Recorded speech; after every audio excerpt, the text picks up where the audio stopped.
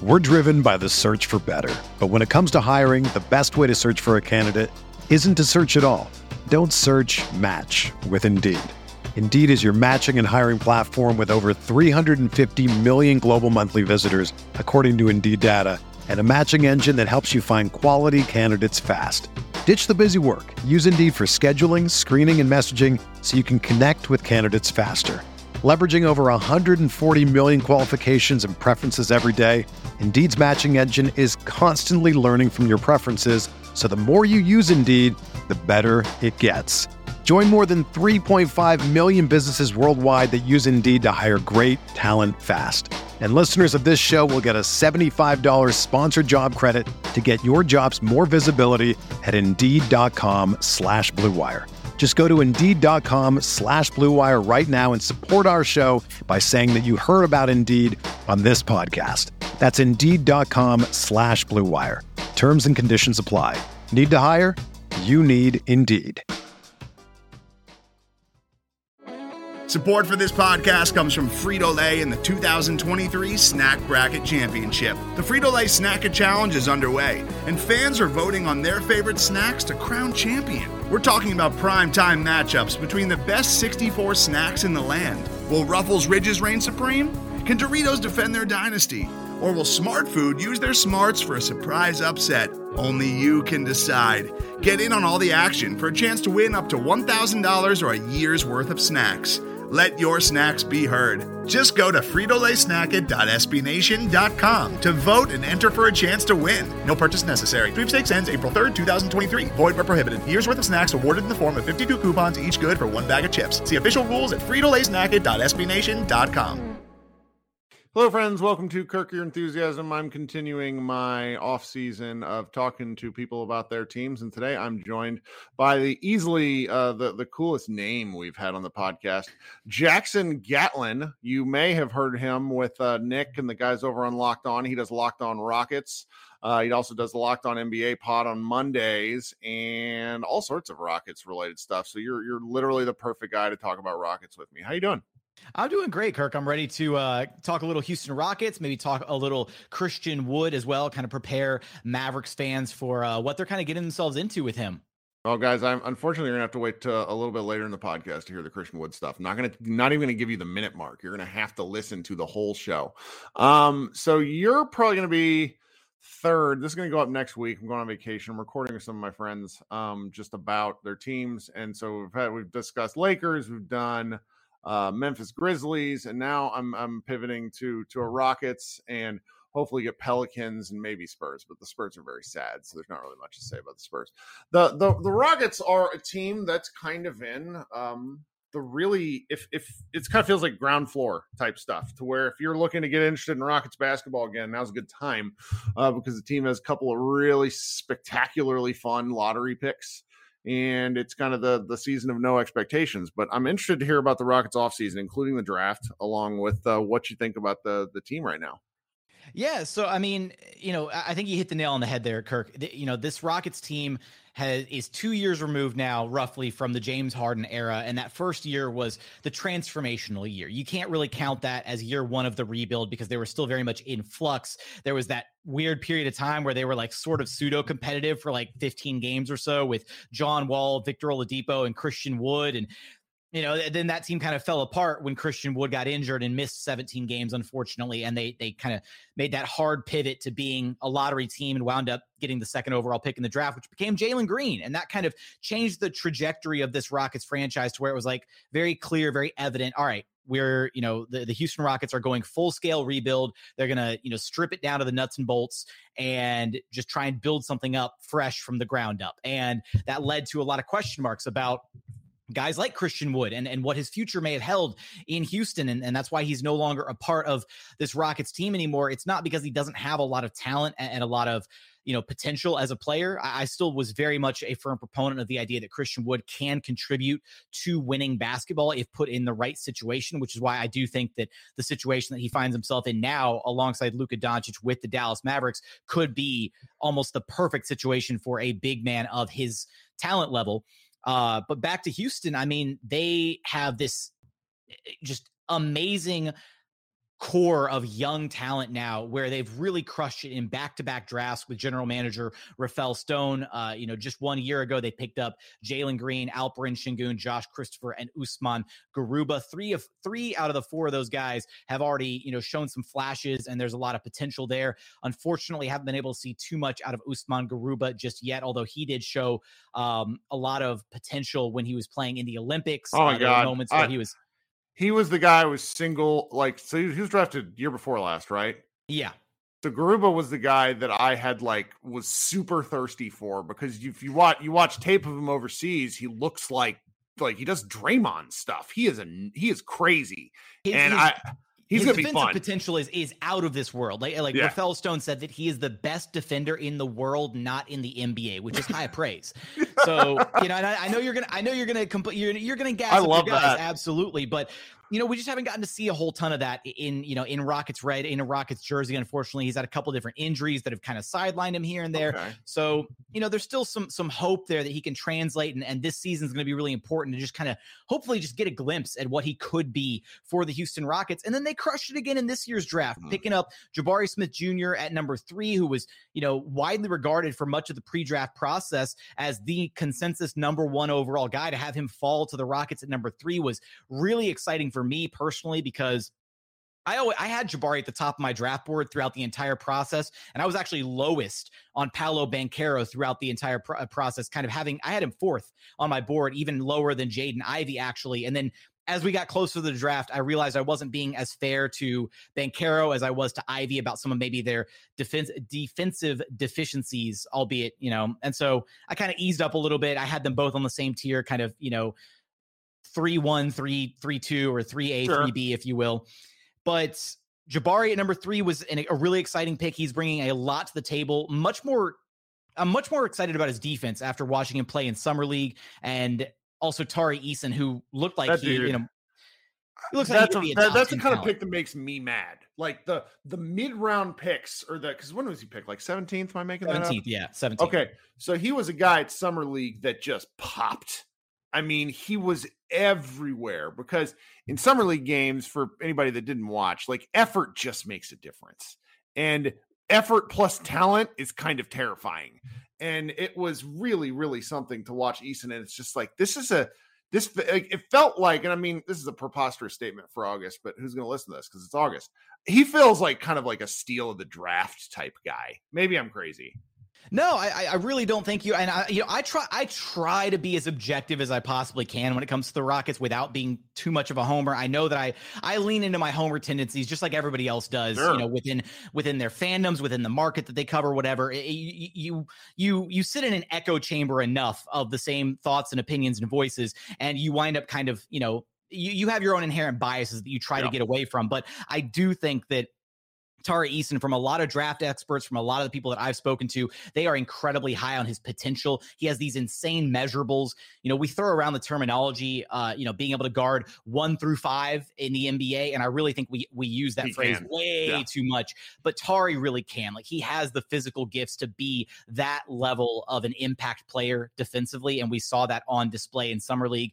And just the offensive package that he already has and brings to the table. He's got areas of his game that he's got to refine. He's not a perfect player by any stretch of the imagination, but there's so much to like about his game already.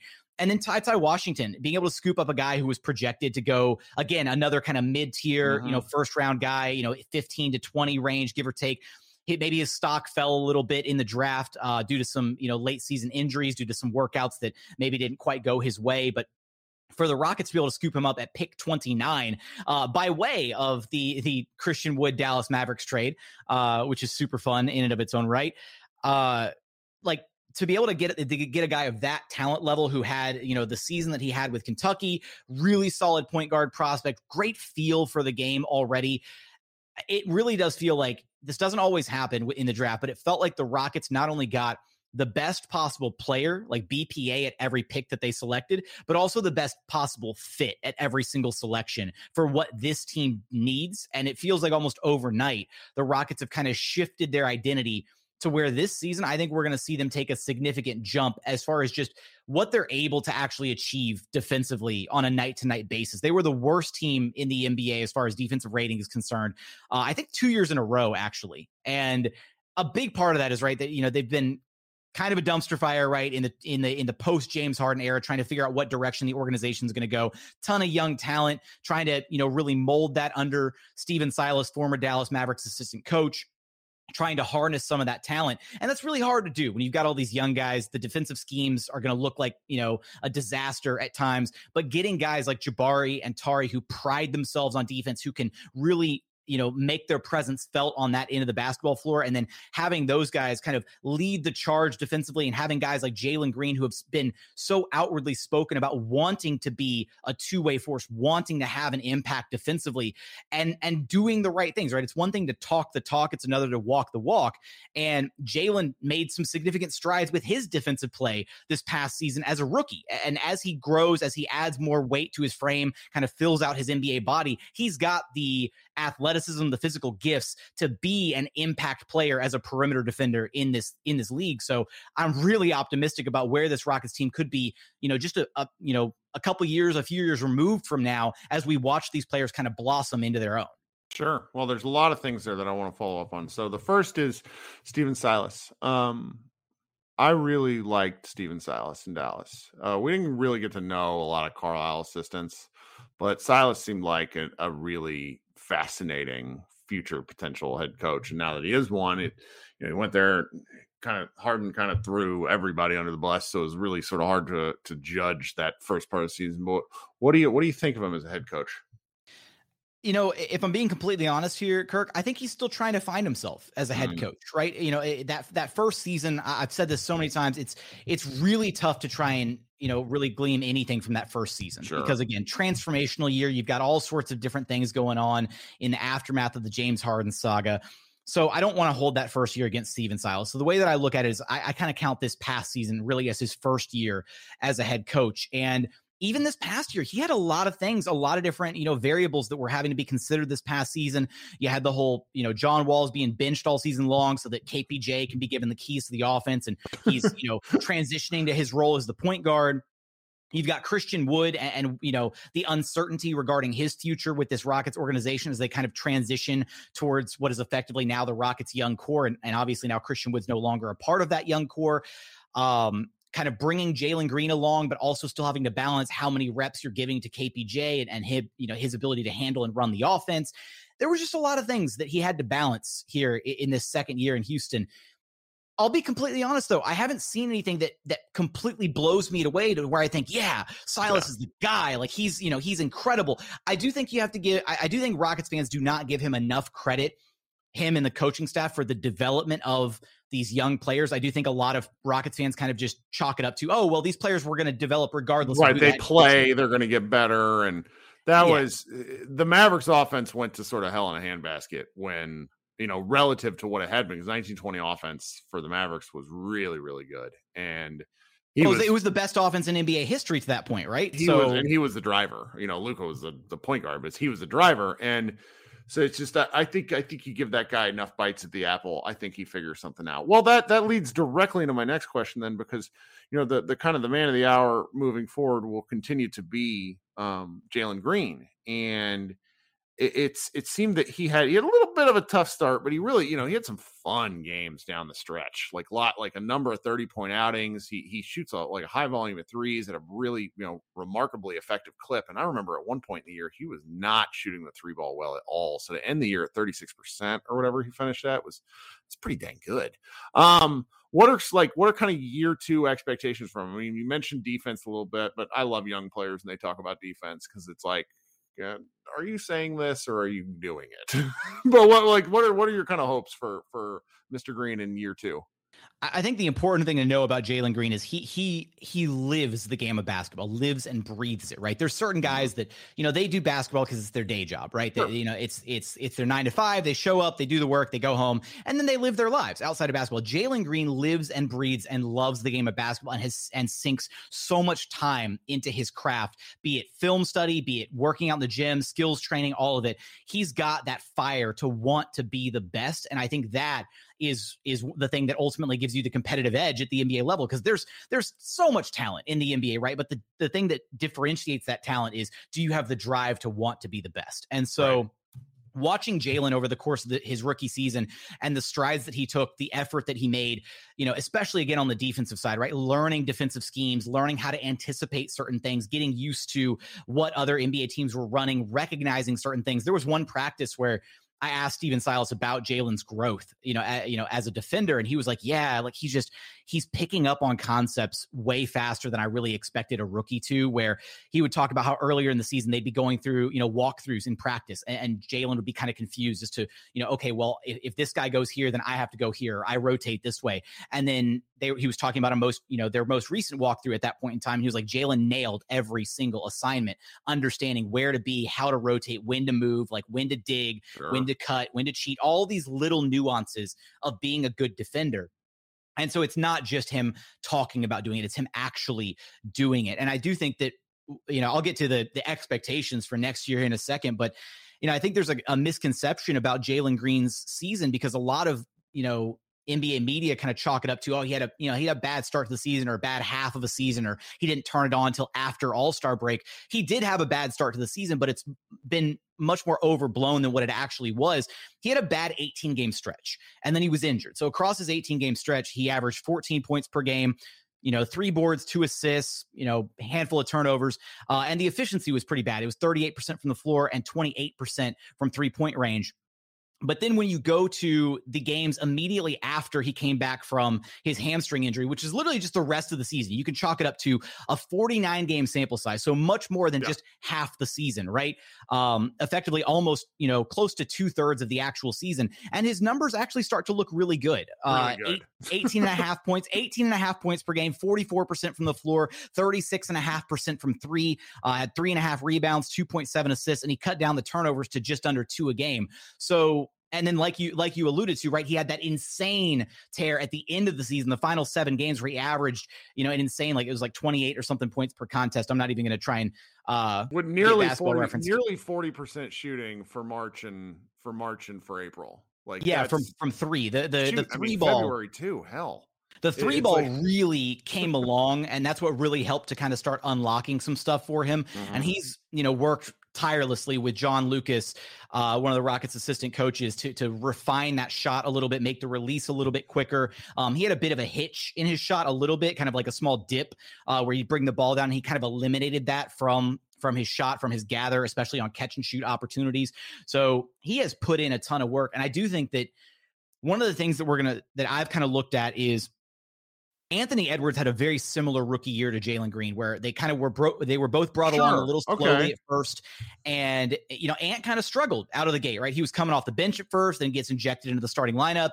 And the Wolves really brought him along kind of slowly. And you saw the benefit to bringing him along slowly when he hit that burst, in the second half of his rookie season, and then took that insane leap this past season in year 2. And that's kind of how I'm expecting Jalen Green to mirror that growth. Is Jalen was brought along slowly, which I do think Stephen Silas deserves credit for, because Silas kind of forced Jalen to learn how to play off the ball by not just, he could have just given him the rock and said, all right, go out there, 40% usage rate, get up 25 shots a game. And Rockets fans probably would have loved it, but his efficiency would have sucked. And would he have really been learning how to be the best version of himself? Right. Probably not. And so I do think that's an area of development that Silas absolutely deserves credit for, because now Jalen is both adept at, moving off the ball, finding those windows to kind of reposition himself offensively, which is a skill, to be able to move without the basketball and find open spots on the floor and be in the right position for a kick out pass, for a wide open opportunity to shoot a 3, or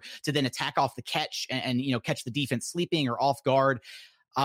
We saw that kind of happen as the season went on with Jalen. And then on the ball, his reads, his ability to operate out of the pick and roll, learning how and when to attack, just got better and better as the season went along. It really kind of came to a head when Jalen had an overtime game against the Lakers here in Houston, where he just took over against LeBron James and the Lakers, which at the time, I mean, it's not much, right? Because there was two lottery teams duking it out in March, but it was exciting to see Jalen kind of have that moment where he had 19 points over the course of the fourth quarter and overtime, and 10 straight points in overtime to put the Lakers away. And that was kind of his all right, I'm here. I'm Jalen Green. This was my coming, welcome to the NBA moment. I took over the game. And to see him kind of have that growth and get to that moment in that game was some really exciting stuff. So I'm expecting, again, a year two jump, very similar to what we saw out of Anthony Edwards. I'm kind of projecting him to finish I'm projecting averages of somewhere like 22-ish a game. I think is well within reach if he's getting, enough shot attempts, which I'm expecting him to have at least somewhere 18 to 20 something attempts per game. So 22 points a night, maybe, handful of rebounds, handful of assists every single game. And if the 3-point percentage can stick, then he is going to be a nightmare to defend. Sure. Well, I think you sort of answered my question, what you're talking about. He's pretty definitively a shooting guard. Is that if I know we don't really like labeling players, but if you had to, would you kind of consider him a shooting guard? Yeah, right. It's so tough with like the traditional like 5 position labels anymore. It's much easier, I think, to label somebody as like, would he be a primary ball handler? Is he a wing? Is he, does he have the ability to be maybe an offensive engine like a Luka Doncic type, right? And I don't think I don't want to say that he couldn't ever become that, because I think he is kind of an underrated playmaker at this stage in his career. And maybe there's a point in time where, further down the line, the usage can be higher and you can just give him the ball and expect him to run an offense, over the course of a 48-minute game. And maybe that is his role further down the line. But right now, no, I think he fits more in that, Devin Booker, Bradley Beal, Zach LaVine role, where he's a 2 guard. He's a bucket getter. And it's not that he can't set up his own shot. He's not the guy that you want to run the offense through exclusively for, 35, 40 minutes plus a night, the way that you do with Luka or with Trey or, James Harden, LeBron. Part of why I ask though has to do with like, who's your ideal, like, what kind of guard, like what kind of backcourt mate would you like for him? Because, Kevin Porter is a Mavs fans. I remember there's a certain sect of Mavs fans like, how come we didn't pick up this guy? And it's like, there's a lot of reasons. Kevin Porter Jr. is a tough guy to talk about. I don't really want to. So what kind of backcourt mate would you like ideally prefer for him? I think it's kind of tough. And I think this season is going to give us a lot more data points to work with on what is the best fit for Jalen Green moving forward, because I'm not even entirely convinced at this point, even though they looked really good together to end the season last year after kind of the veterans were shut down for the Rockets. And it was very much definitively every single night for the final like 7 or 8 games. It was like, all right, KPJ and Jalen are options 1 and 2, period. Everybody else is after them in the pecking order. And I think that was one of the issues last season is the Rockets had no definitive pecking order, and that caused some issues just stylistically trying to figure out what the direction was for the team on any given night. So I need to see more out of them, because they are kind of duplicative of one another, right? They're 2 dynamic scoring guards. Right. Both have the ability to play make, both have the ability to score, at all 3 levels anywhere on the floor. So is that the best complementary piece to essentially have a Jalen Green clone playing next to him? Maybe, maybe not. A big part of that depends on how much of the Rockets offense can actually be kind of anchored and kind of run through Alperen Şengün as kind of an offensive fulcrum, being the passing big man that he is. Because it could be a really interesting offense, right? If you're running a chunk of it through Alperen Şengün and he's maybe your primary playmaker, or at least you kind of divide the primary playmaker responsibilities between him and KPJ, then you've got 2 dynamic scoring guards, and you don't have necessarily a traditional point guard or floor general out there, but it kind of maybe gives you a different look offensively than some of the other teams in the league. So I don't necessarily have a proper answer for you yet, Kirk, because I think we need to see a little bit more of that sample of what those 3 specifically look like playing alongside each other for a prolonged stretch of the season, and with adequate minutes for each of them, because you got to remember Alperen Şengün was coming off the bench last season, wasn't getting more than 20 minutes a night until the end of the season. Yep. So depending on how that trio looks will give us an inkling into, all right, is KPJ the backcourt partner for Jalen Green for the foreseeable future, or do the Rockets need to start shopping around and try and find a better, more complementary fit to him for the long term? This has been good. This is somehow we've managed. I mean, you talk about the Rockets for a living, but I don't. And so we've somehow managed to do 25 minutes. This is great. And I'm going to get yelled at for this, but I don't care. So now we got the kind of question that the Mavs fans are specifically thirsty about, because I will tell you, Mavs fans are super high on Christian Wood, because Christian Wood might be one of the most exciting mixtape highlight players I've seen in a long time. He looks like he might be one of the best players ever if you only watch his highlight tape. I am ambivalent. Not that I think anything poorly about him. I just sort of want to come into the season with almost no expectations and be pleasantly surprised, then assign a level to him. Then frankly, you and I mentioned this before we started recording, but I said, I think the Mavericks need him to be good for the Mavericks to hope to go somewhere. And I just sort of wanted your opinion on the trade, and as well as sort of how you think he might fit. Well, first off, I do have to apologize to Mavericks fans for the loss of one Boban Marjanovic. I know that was a hard pill to swallow. We will take care of him here in Houston if he remains a member of the Houston Rockets. I bet he does. He's a culture guy. I think he does. I think he's going to stick around. I don't think he's going to be like, he's not going to be part of the rotation or anything. He'll just, but he'll be the good vibes guy on the bench for sure. So I'm fully expecting him to stick around. I don't think anybody else from the trade is going to make it. I think they're all going to get waived. But as far as Christian Wood is concerned, I was much more excited about what his future would look like in Dallas when I thought that Jalen Brunson would also be returning to that Mavericks core, because it was like, all right, cool.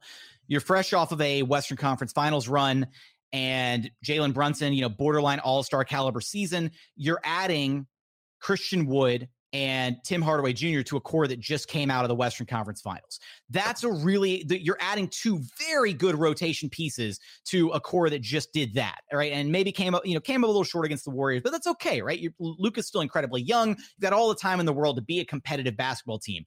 So once the Mavericks lost Brunson, I immediately thought, oh man, because where I think the issue starts to stem with Christian Wood is, I think he has almost the perfect skill set to be the third banana, but asking him to be your second best player, which I think at this point is almost a necessity for this Mavericks team to try and get back to where they were this past season.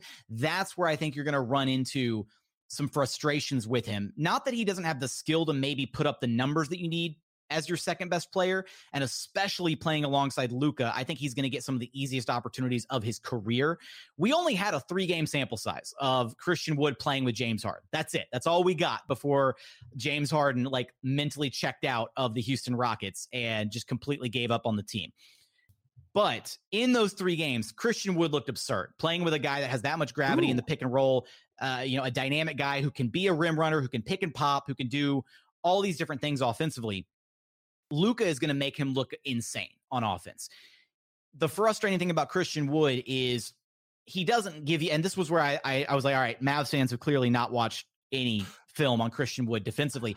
He is not a rim protecting big. He is not a shot blocker. He is not a good defensive big man whatsoever. He is a really atrocious interior defender. So he is not going to anchor the paint whatsoever. He is not a big like that at all. However, he is, where I do want to give him some of his flowers, he's a very capable switch defender. You put him out on the perimeter, he can keep up with smaller, faster players on the perimeter. He's light on his feet. He moves his feet well, good lateral quickness. He can keep up with smaller players, guards and wings on the perimeter just fine. His issues are when you throw him at the 5 spot, or at the 4 against another bigger 4, and he will get abused down low, and he will get thrown around and ragdolled a little bit by some of the bigger centers in the NBA. Now, how often is that truly an issue? Against certain teams, right? If he's going up against Jokic or Embiid or a Steven Adams type, yeah, you're going to be a little frustrated at times. But how many teams really have a big that's a 20, 25 minute plus part of their rotation that's really going to, be able to ragdoll him like that on a frequent recurring basis? Not too many teams out of the league. I'd say maybe 5 to 10 teams out of the league have a guy like that that's part of their rotation on any given night. So for me, if Christian Wood can play the 4 in Dallas and somebody else can anchor that 5 spot, maybe it's McGee, maybe it's Dwight Powell, maybe they have somebody, just somebody else alongside him so that he doesn't have that burden defensively of being the 5 on the floor, then things could work out really well. But if he's playing the 5 for long stretches of games, you will become very frustrated with his defensive performance and at times his defensive effort. So that was my main question. You got to take it with a grain of salt, though, because again, I do think there's something to be said for the fact that 2 years in a row, he was playing on the worst team in the NBA, right? Mm-hmm. That's, a change of scenery I always thought could do wonders for Christian Wood. Think about if you're playing on a team that's playing for absolutely nothing, right? You're going to be a lottery team. You're not bound to do anything of any relevance anywhere. Playing on a team that actually has aspirations to be a top-seeded playoff team, championship aspirations, with a true alpha dog in Luka Doncic and an alpha-level coach in Jason Kidd, somebody who can really command the respect of that entire locker room. Not to say that Stephen Silas can't do that, but right, Stephen Silas is still very much, in the early years of his head coaching journey, whereas Jason Kidd, long tenured NBA player, right? Hall of Famer, he's able to kind of command the respect of whoever he wants when he walks into the room with somebody. Having two guys like that to kind of keep Christian Wood in check, put him in his lane and say, hey, this is your box. You stay in here and you do this, right? You don't bring the ball up the court. You're not running point. You're not isoing every other possession. You're going to do what we want you to do. You're going to pick and pop. You're going to hit threes. You're going to rim run. You're going to finish. And hey, we need you to play good defense, right? And I think that's something that Jason Kidd deserves a lot of credit for from this past season, right? Is he got the Mavericks to buy into a defensive scheme that worked really, really well, right? They were, they were a defensive-minded team for 2/3 of the season. With and the into same the guys that were not that good at defense. Like they were like a 20th ranked defense the year before, and they finished last season somewhere between 8 and 10. And for a while, they were really good. And Kidd seems to be really about effort. That's why the effort question was kind of on the forefront of my mind because, Dwight Powell's a tremendously terrible defender, the same way you described Wood, but he made it work. And so it's about, playoffs is a bit of a different question, but for regular season, it's just about kind of making things work from night to night. So much of defense is just want to, right? So much of defense is just, do you want to play good defense? Even if you don't have, the physicals that another player may have, or the size or the speed or the height, if you just try a little harder on defense, you can make an impact or at least not be a net negative on the defensive end. And so much of that is about buy-in and want to. And now that Christian Wood has something worth playing for, right, now that he's not just out there to get his own numbers, he's still an incredibly talented, skilled player. And I am still cautiously optimistic that this trade will work out really, really well for Dallas. Because, again, I think that giving him a partner in crime like Luka Doncic, right, somebody to play off of that is that caliber of player, he's going to get a ton of easy looks offensively, and that's going to allow him to buy into the role that they need him to play to be successful on the defensive end of the floor. That's very interesting. I had speaking with somebody earlier who just wondered if the Mavericks traded one kind of mercurial big and Kristaps Porzingis and another for Christian Wood, because the touches thing is just, if you play with Luka, your touches will come, but they're not going to. It's dicey, and you're not going to get touches on your terms. You're going to get touches on Luka's terms. Like if you play with anybody like that, you play with yeah. I'm sure you had this happen to you where it's just like, I found these, and I'm sure y'all are lovely people who have Christian Wood fan accounts already letting me know how the world operates with Christian Wood. And I'm just like, I don't know if you're going to be very happy. But you know what, Luka, there was a 3-point stat where it's like guys who had the top 5 mostly open, I think it was, and 3 Mavs were in the top 5, and it's because of Luka. So it's like this guy has a real opportunity to just be he can do like very minimal, straightforward things while his box score will look incredible. So it might not be the highlight stuff he's hoped for in years past, but I know you're and kinda... it's always tough, right? Because look, and to draw a parallel here, I mean, a few years back, right, when James Harden and Dwight Howard were teammates in Houston, the reason that pairing didn't work out is because Dwight could not keep his ego in check, and he wanted to be the guy posting up, and because he had Shaq chirping in his ear every other night on Inside the NBA saying, "You're not a real big if you're not posting up and doing X, Y, Z." So if Wood can buy into what his role is alongside Luka, he's going to put up 25 and 12 every single night, and he's going to look insane doing it. But he has to buy into that, right? He can't be the Christian Wood that wants to ISO every other possession. He can't be the Christian Wood that's a ball stopper at times offensively. And again, I'm optimistic that now having the chance to play for something of significance will do that for him because he's never had that chance in his career, right? He's been a journeyman. He's had to fight and claw and grind to get his recognition as the talent that he is. And he finally got that chance with the Rockets. And he was supposed to be third banana behind James Harden and Russell Westbrook. That's why the Rockets got him. And suddenly that got shifted overnight, seemingly 9 games into the season, where suddenly he's 25 years old. He's putting up 20 and 10, and Rockets fans needed anything to latch onto in the post James Harden era. And that was in a way kind of unfair to Christian Wood because that's not who he is. He's not a franchise guy. He's not your number one option. He's maybe not even your number two option, but he is a talented big who has two-way big man potential. Again, the interior defense is a little sketch, but, has potential there. And I really am, interested to see how it all plays out in Dallas for sure. Well, it's been great, man. Thanks for taking more time than I'm sorry. We've gone longer. This has been fun. No, dude, I've completely enjoyed the conversation. I'm always down to talk anything, especially Rockets related hoops, but NBA related hoops, anything, I might have to go wash my mouth out after this because I've said the word Dallas too many times in one sitting for my liking. But no, I have to take one pot shot at Dallas while I'm here. Sure. Otherwise my Houston fans are going to get mad at me. So that's fine. No, I mean, Nick and Isaac give me grief all the time because I kind of hate the team as much as I love the team. And, it happens. Well, I'm going to post all the stuff to follow Jackson in the show notes. Does Locked On Rockets, does a lot of stuff, as I found out about 15 minutes before the show. Though I think I knew that anyways. I got to meet Jackson at Summer League via our mutual friend and internet super wonderful troll, Matt Moore. And this has been great. I'm glad we got to hook up. We'll probably talk, I'd like to talk closer, talk in season. So yeah, thanks for hanging out. And guys, we'll see how many more shows I get recorded. This is probably going to go up August 10th. I will be in the middle of the ocean, which sounds so sorry. It sounds kind of ominous if you put it that way. So I hope it's a good no internet access. I've not had internet access in like 12 years. So I'm either going to go insane or be the happiest person alive. There's no middle ground. All right, guys. This has been Kirk Henderson and Jackson.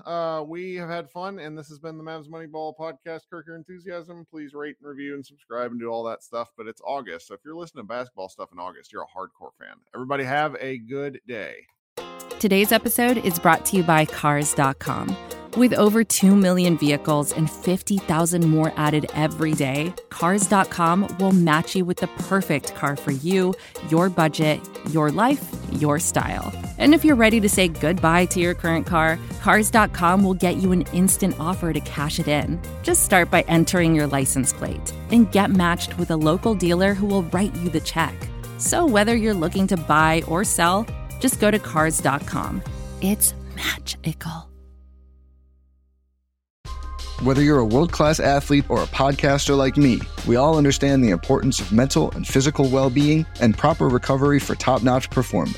That's why I'm excited that Unified Healing is sponsoring this podcast. Unified Healing is a new and super innovative global network of wellness centers powered by Energy Enhancement System, or EE System. If you haven't heard of the EE System, you'll want to listen up. This technology promotes wellness, deep relaxation, purification, and rejuvenation. In hundreds of locations across the globe, access to a center is easy and affordable. Interested in experiencing the EE System technology for yourself? Go to unifiedhealing.com/bluewire to learn more and find a center near you. That's unifydhealing.com/bluewire. No material or testimonials on the Unified Healing website are intended to be viewed as medical advice or a substitute for professional medical advice, diagnosis, or treatment. Always seek the advice of your physician or other qualified healthcare provider with any questions you may have regarding a medical condition or treatment and before undertaking a new healthcare regimen, including EE System.